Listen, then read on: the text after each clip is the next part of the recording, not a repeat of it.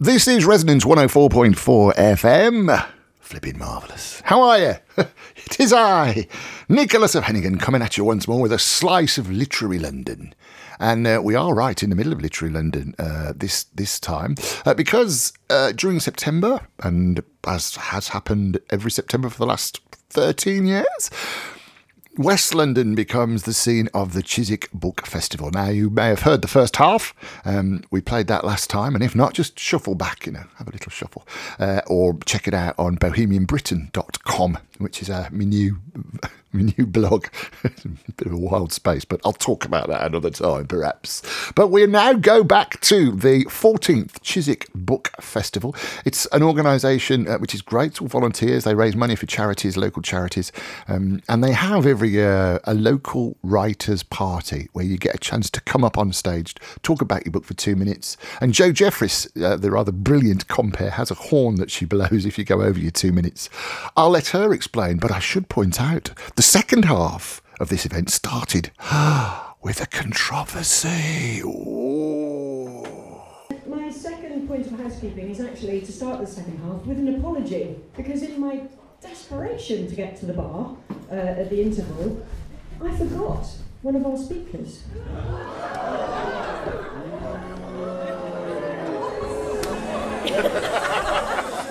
Harsh. Anyway, so an apology to our speaker, and she will now be the first up to quell the nerves. And I'm so sorry. So, ladies and gents, please give an especially warm welcome to the stage to S.R. Garay, talking about her new crime novel, Death in Lights.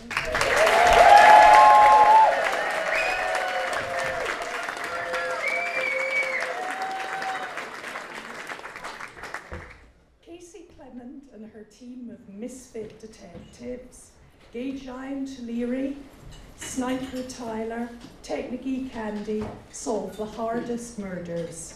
They're held together by shared secrets, closer than family. Jamie Carville, darling of the cultural elite of New York for his searingly candid photographs of street life, needs new inspiration, and he's found it in Casey and her team.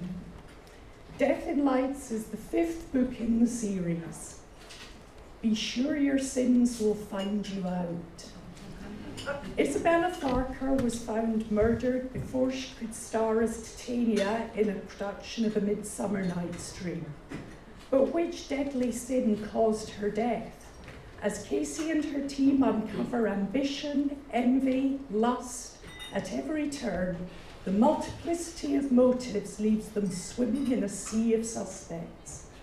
Casey's only ambition is to catch her killer, but Carville is opening the blockbuster exhibition starring her and her team that will cement his ambition to be the most famous reality photographer ever, but give Casey's envious co-workers a chance to bring her down. Ambition, envy, lust, and murder. Casey will ensure the killer's sins will find them out. If you like your detective stories with snappy dialogue, enthralling backstories, some sardonic humour and a little splosh of romance, you will enjoy the Casey books. They're available tonight and on Amazon.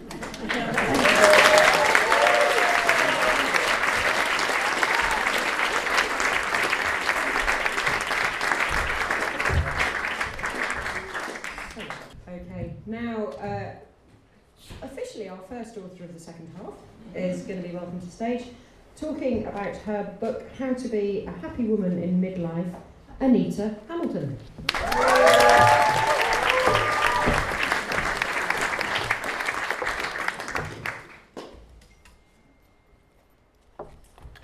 Happiness matters. It matters because happy people have better outcomes in life. But women in midlife are not always as happy as they could or should be.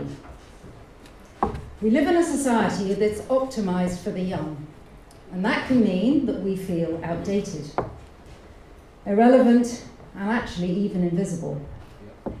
We also face challenges quite unlike those of our parents or our mothers and grandmothers.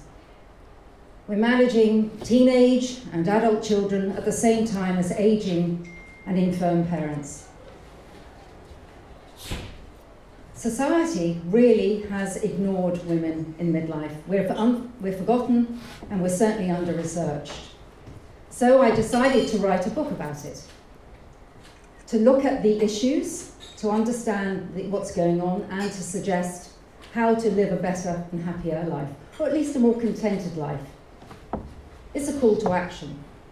I studied happiness as part of a master's degree in psychology at the London School of Economics. And I've used that knowledge, that understanding, alongside peer-reviewed research and the evidence from experts in a range of fields to really show what's going on, and then to suggest how you can make changes. I look at purpose. A lot of women in midlife don't have purpose. I look at sex. That's a whole interesting issue we should talk about. Family, children, marriage, and of course the health issues that affect us in midlife, including the massive decline in hormones that can lead to menopause, and of course the physical and psychological changes. I firmly believe that small changes in behaviour are more effective than thinking yourself happy.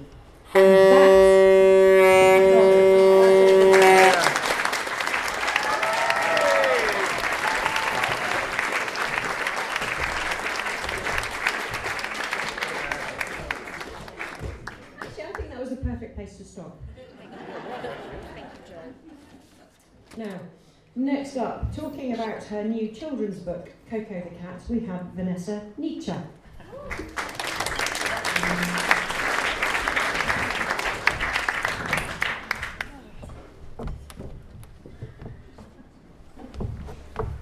Coco the Cat.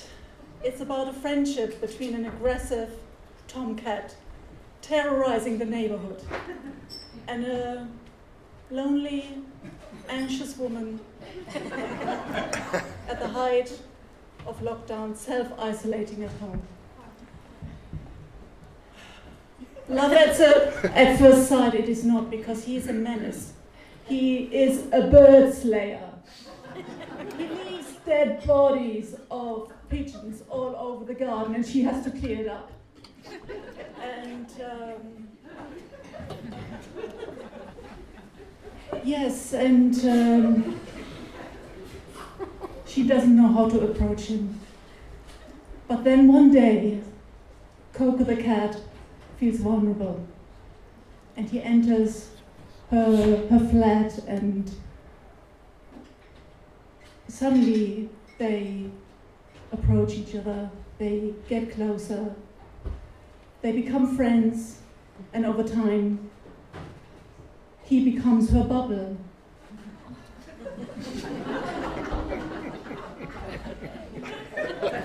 Reviewers have called the book a delight to read. It gives you a warm, fuzzy feeling. And let's face it, we can all do with that.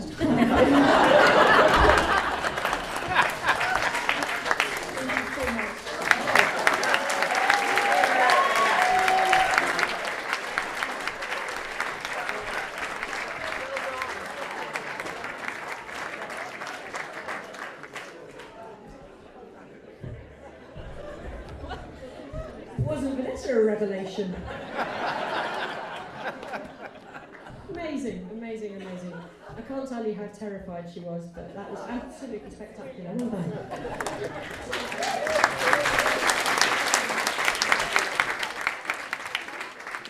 Okay, next up, talking about their book Cosmo's War, we have Bernard Adams and Annabelle Rees.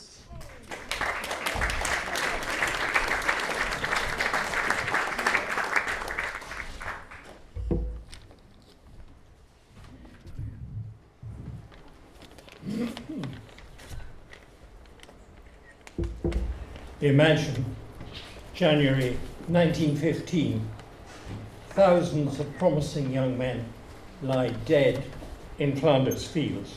The nation is anxious and fearful And so is a Chiswick family, the Clarks. They live at 44 Rustall Avenue, James Clark, his wife Elizabeth, and their 6 children. But now, all 3 of their sons gone off to fight for their country. The youngest, Cosmo, is an art student. He's 17. He joins the Middlesex Regiment, becomes a junior officer, and within a year, he's in France. He goes over the top at the Somme. He's wounded. He loses his nerve. He gets trench fever, and he's sent home to recuperate. By 1917, he's back at the front. But will his nerve hold? To find out, you just got to buy this book.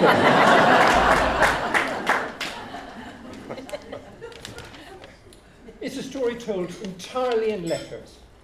Letters from the front. Naturally, Cosmo wrote home lively, honest, sometimes alarming letters to his mother and his father and his sisters Lily and Ruth and Ellen, and his serving brothers Percy and Colvin. And they all wrote back to Cosmo, warm, supportive, home front letters about Zeppelin raids in Chiswick and food shortages. Miraculously, all these letters have survived. Editing such rich material has been a terrific privilege, and so is working with Cosmo's granddaughter, Annabelle, who's designed the book beautifully.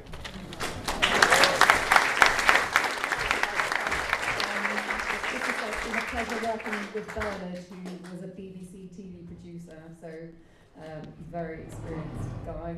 And thank you to my sister who's come all the way from Sheffield tonight, who knew Cosmo when she was a child.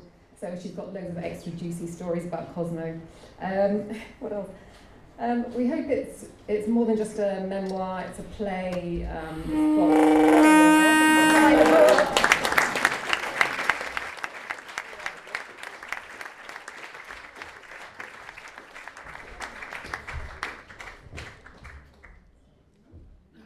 And all true.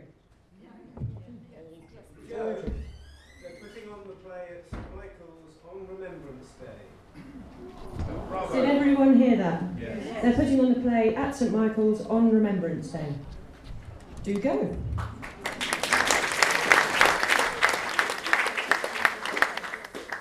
Okay, now telling us how to work, we have, talking about his new book, Unworking, the Reinvention of the Modern Office, we have Jeremy Myerson.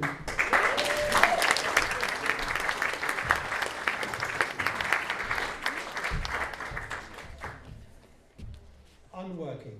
I'm going to level with you, ladies and gentlemen. It's probably not the best written book this evening. It lacks suspense, it lacks drama. There are no violent, unexplained deaths, and there's even less sex. But I can guarantee that it is probably the most topical title this evening because it deals with the future of work. It's all about providing the context for what has become the biggest shift in how we work for a generation. It tells the story of the modern office from the early 1920s to the early 2020s. It's a 100-year history, and the central event is the great pandemic of 2020, which we all know closed the office, confined us to home, and accelerated remote and hybrid working. The front cover of the book has a graphic. It shows a skyline of office towers passing through a shredder and emerging as software code. And this is a fitting metaphor for what the office is becoming, a digital thing in the 20th century, bytes instead of bricks. What does unworking mean? It's not about not working. It's we use the term to describe unraveling how we work, unbundling the assumptions that are baked into going to the office, and unlearning the habits that have traditionally defined our behaviour at work. So it's a big theme, one that explores how workspaces, work lives, organisations, in even how our cities are set to adapt. So whatever stage of life and work you're at, citizens of Chiswick, it's time.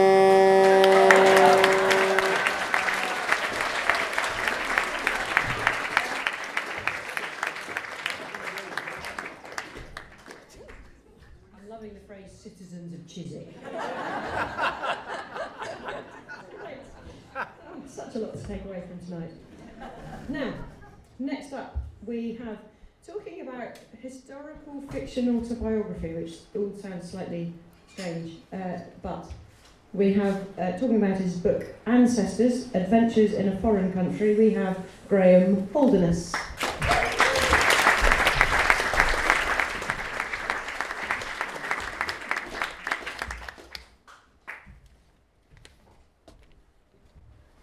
What's my identity? Surely it's what I make of myself. Identity is fluid, changeable. I was brought up on a council estate in Leeds among people who used to dream of living in Midlet Road. But I left my family, my class, my place. I came south to university. I reinvented myself as a typical modern metropolitan intellectual, a citizen of the world, far more at home in other places and with other peoples. And my name is Old Norse. It means the keeper of the promontory. And my son got me interested in genealogy, and I learned that my ancestry can be traced back to the 16th century, to people called Holderness, who owned land a few miles from Spurn Head, which is the very tip of the Holderness Peninsula on the east coast of Yorkshire. So they were literally the holders of the Ness.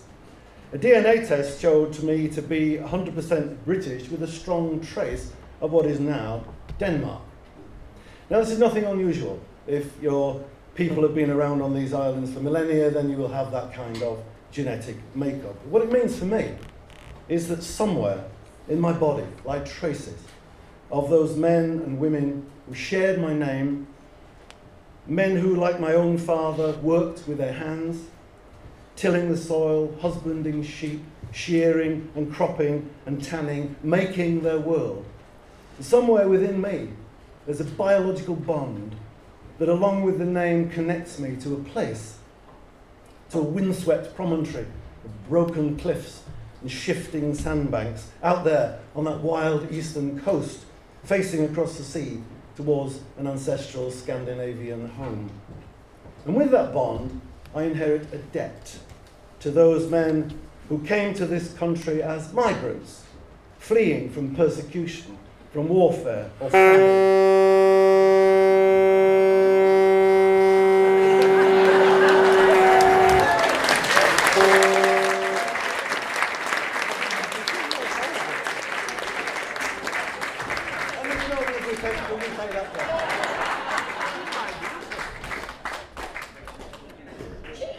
Cheeky. You're all at it this evening, honestly. We're going to have to get stricter next year. Okay, next up, talking about his book Oasts and Hop Kilns, I have to be careful how I say that, a history, we have Patrick Bratton.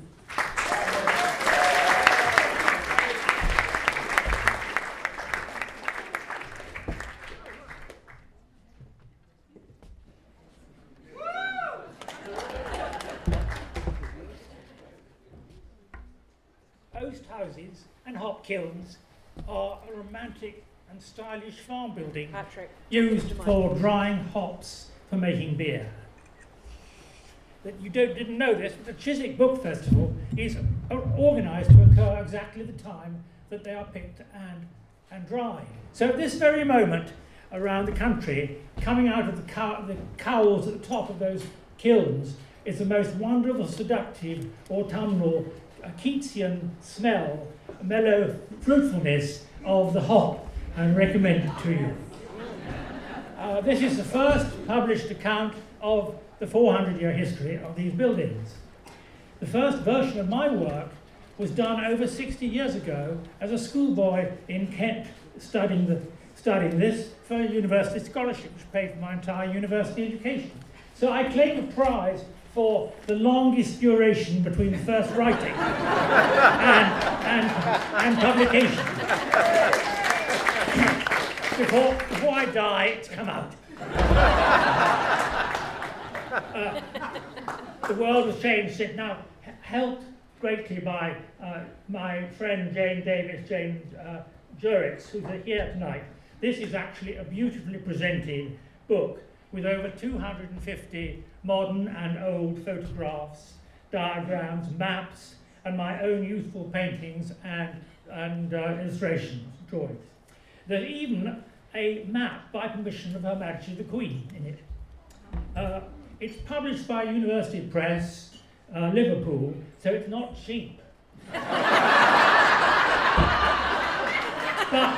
But 2 points. One, it's no more than the cost of a good dinner in Chiswick. and the effect will last much longer.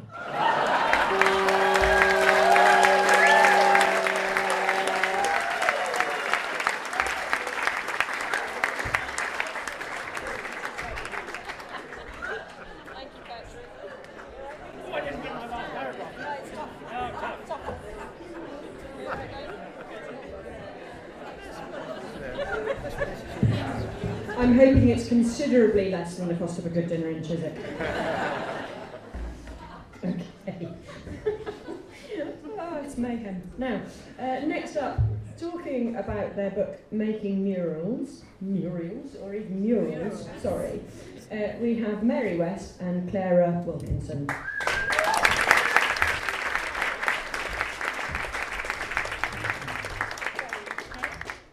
Hello, I'm Mary, and this is Clara. We were really happy to be asked by David and Charles Publishers to write a book about how to paint murals. Making Murals is a practical guide for anyone wanting to paint a mural. We share everything you need to know, from paints and brushes to scaling up a design, as well as instructions for different painting styles. We've included step-by-step tutorials outlining 10 of our favourite murals, from bold abstracts to painterly botanicals. We wanted the book to be accessible to everybody, so we've included a range of styles from the more complex to simple designs. The book is full of beautiful photography, and actually, apart from anything else, it's really lovely to browse through. I'm going to hand over to Clara, who'll tell you a little more about our story and collaboration. So Mary and I formed Living Wall Murals in 2017. Like all good collaborations, ours came about in the pub, and we hit it off immediately. We're both fine artists. Mary studied at Slade and I was at St Martin's. Little did we know this is where our fine art training would land us. We share a similar aesthetic, and a collaboration with Mary feels very natural. So when we paint our murals, it almost feels like we're like one person. People ask us that, and that's the simplest way to describe it. So anyway, through word of mouth, our business grew. We now specialise in finely painted wall art for commercial and domestic spaces. Our most recent commissions have been for housing estates around London, which have been really exciting. So yeah, we're really excited to share our book with you all tonight, and all of our knowledge has gone into this, and yeah, it's all in one book, and we hope that you will enjoy it and play it.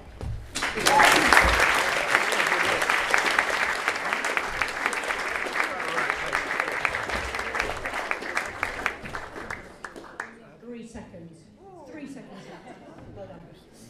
Okay, now, next up, talking about her new book, Coaching Women, Changing the System, Not the Person, we have Geraldine Gallagher.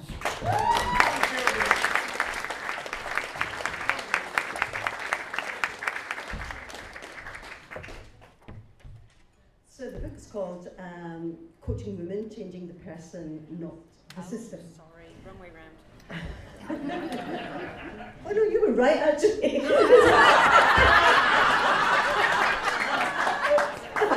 Changing the system, not the person. I need to get extra time, Joe. So I'm a leadership coach, and I've been coaching now for 28 years. And I'm on my tiptoes here because this is too high, which is quite a good metaphor for my book, actually. Thank you. And I've been coaching for 28 years, and I've mainly coached men. And that's because most of the leaders are men. And that's still the case today, despite the fact that we've got Liz Truss. But after all, she is an anomaly. So, In terms of the book itself, it's called Coaching Women, but it's not aimed just at coaches and just at women. Actually, it's got universal appeal. All of you would enjoy it, I believe. The first half of the book is actually about the women I've coached and some of the hidden barriers that they've experienced in becoming leaders in organisations, and how I've coached them to help them become those leaders. But the second half of the book actually looks at the system in which we're living, in which we still equate leadership with being a man, and we still equate being a woman with being a caregiver. And of course, we all know from the people around us that I think we all know, that is no longer a paradigm that still exists. It's too binary. So what I look to when it comes to the second half of the book, and what I'm looking to do, is how do you change that system? One of the things I'm looking at leadership and how we see leadership. And the way we see leadership at the moment is we're still too caught up with a hero leadership mentality. And what I'm promoting is the idea that what we need to do is to look at leadership as being more inclusive, which requires skills like collaboration, like empathy, like affiliation. And that leads me to pose the question in the book, do women make better leaders? Now, I've only got 2 minutes, so I can't answer that question here, so you have to buy the book. It's a small read.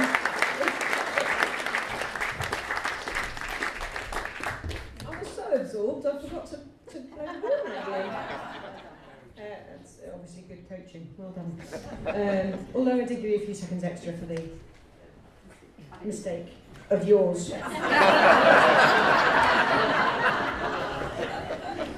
Okay. Our penultimate speaker of the evening is talking about his new thriller, The End of the Road. We have Martin Venning.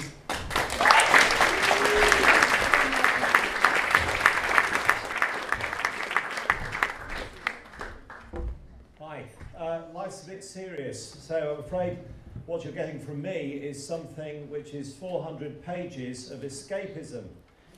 So I hope you will use this opportunity to do that. So this is basically a geopolitical mystery adventure novel, and what it features is the positive and negative forces clashing in one person's mind. And they're someone who's achieving a whole lot of professional success, but they've just had a terminal diagnosis. Now the trouble is, because this guy's a scientist, he's very rational and he can't deal with anything which is not rational or organised. He's a bit of a control freak. So the whole point is, he realises that he wants to control the end of his life and to work out what the implications of that are going to be for him, his friends and his family. Anyway, all I really wanted to say to you is this is a pacey book, it's an entertaining book, it's fairly superficial, I guess, compared to some of the other things we've heard of tonight, but I'll tell you what, it's certainly worth a read, so I hope you'll find it.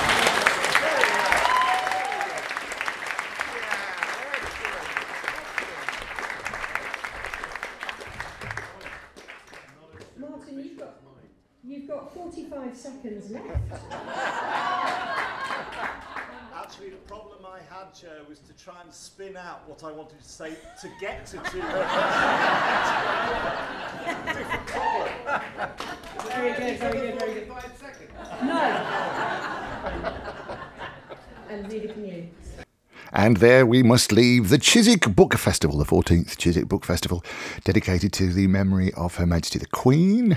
And that was recorded live from the George IV pub in Chiswick. And that's it from me. I'll see you next time. I'm Nick Hennigan. This is Literary London on Resonance 104.4 FM.